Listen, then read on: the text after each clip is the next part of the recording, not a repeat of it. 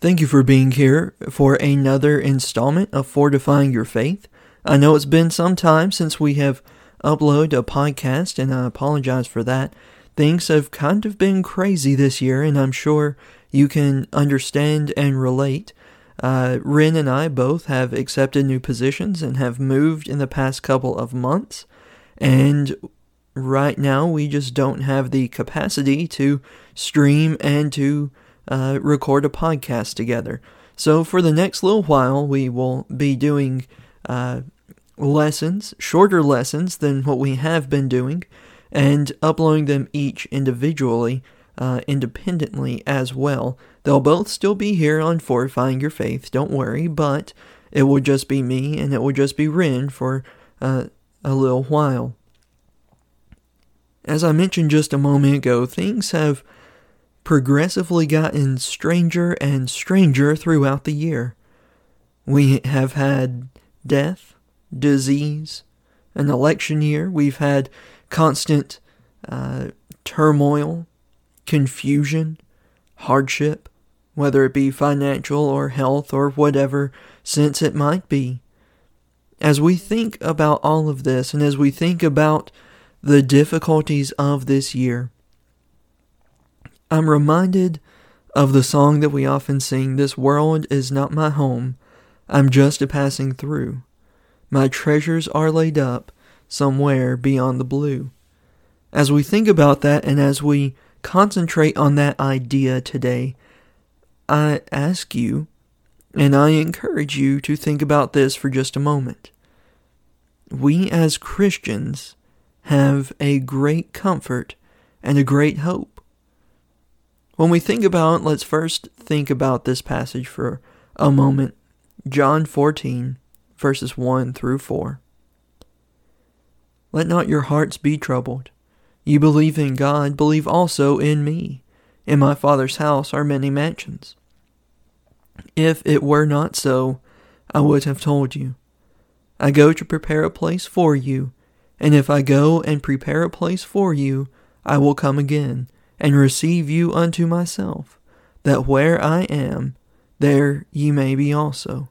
And whither I go ye know, and the way ye know." As we think about this passage for the next couple of moments, I encourage us to think about it truthfully. This world, in every sense that we can imagine, is not our home. When we think about it, a lot of times we let this world control the feelings of our heart. When things are difficult, our heart begins to be troubled. Christ was talking to his disciples, preparing for his death. He says, don't worry about what's going to happen. Things are going to be tough, but believe me, I'm going to prepare a place for you. And when I come back, I will bring you with me. As we think about that, what kind of comfort does that give us? The fact that this world is not the end-all be-all of our existence. Whether we're rich or poor, healthy or not healthy at all. Whether there's a pandemic or whether it's easy sailing. This world does not at all determine, first of all, our happiness, but second of all, our eternal destination, unless we allow it to do that. I want to think about this for a moment. We have to, as Christians, and of necessity, plan for our eternity. Christ says in Matthew chapter 6, verses 19 through 21, "Lay not up for yourselves treasures on earth, where moth and rust doth corrupt, and where thieves break through and steal. But lay up for yourselves treasures in heaven, where neither moth nor rust doth corrupt, nor where thieves break through nor steal. For where your treasure is, there your heart will be also." We have to plan for eternity. Christ said the same thing in John 14. We look down at verse 4. Verse 4. "And whither I go ye know, and the way ye know." We have to take time to plan and determine where we are going to spend eternity. And the reason I say that is because we have to choose to obey God. We have to choose to obey Christ. We have to choose to become a Christian and to live as a Christian. As we think about that, we have to plan for our eternity. Heaven, as described in the Bible, is so beautiful. It's so wonderful. And yet, as we think about it, we find comfort in the fact that if we do what God has commanded us to, if we live the way Christ has commanded us to live, if we follow the words that God has given us from His inspired word, then guess what? We have planned and we have prepared for eternity and for the judgment. There should be a certain level of comfort that we find from that very thing. But we also have another sense of comfort. The fact of the matter is the Lord is coming back. It's not just one of those statements that we often make, knowing that's going to happen but never really thinking about it.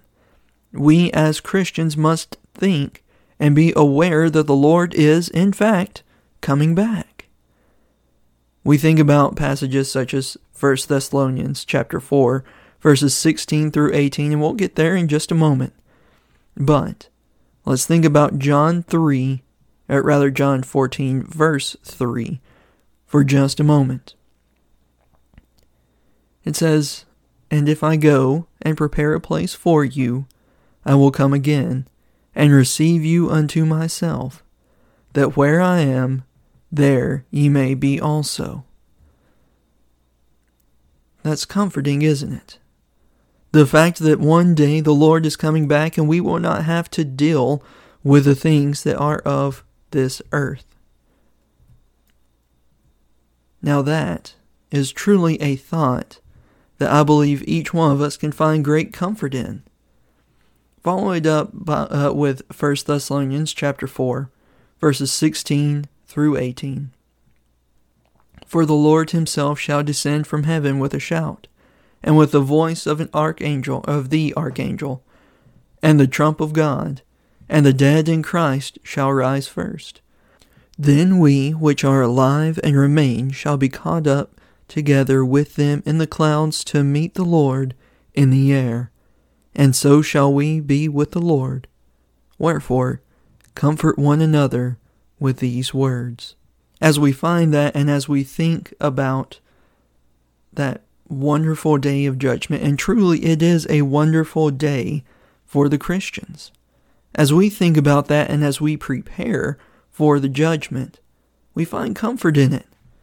If we find the fact and if we live the way a Christian ought to live, if we become a Christian, then we find comfort in the fact that the Lord is coming back one day.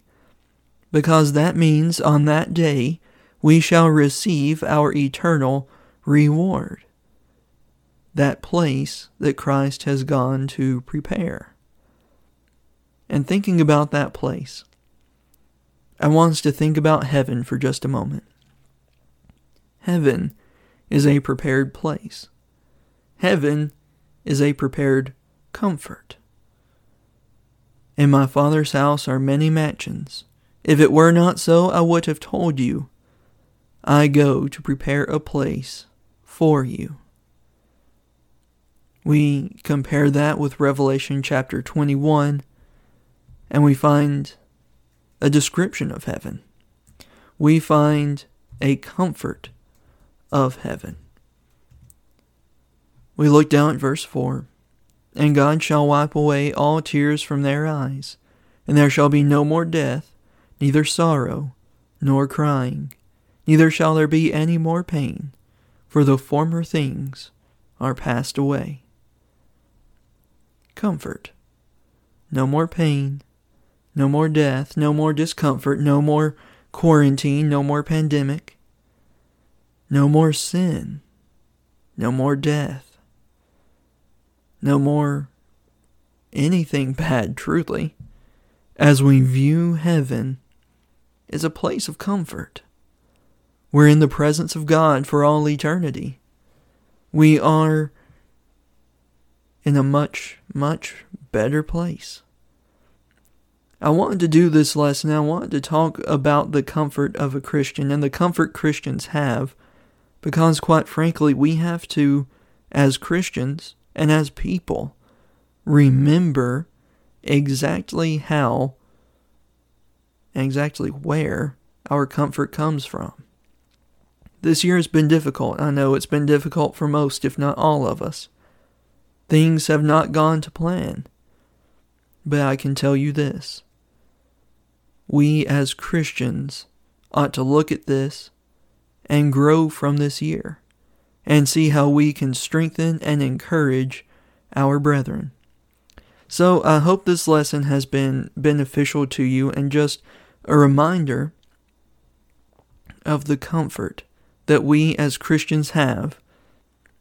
And I hope you will continue to study on this over the next couple of days before our next podcast comes out, hopefully in a couple of days.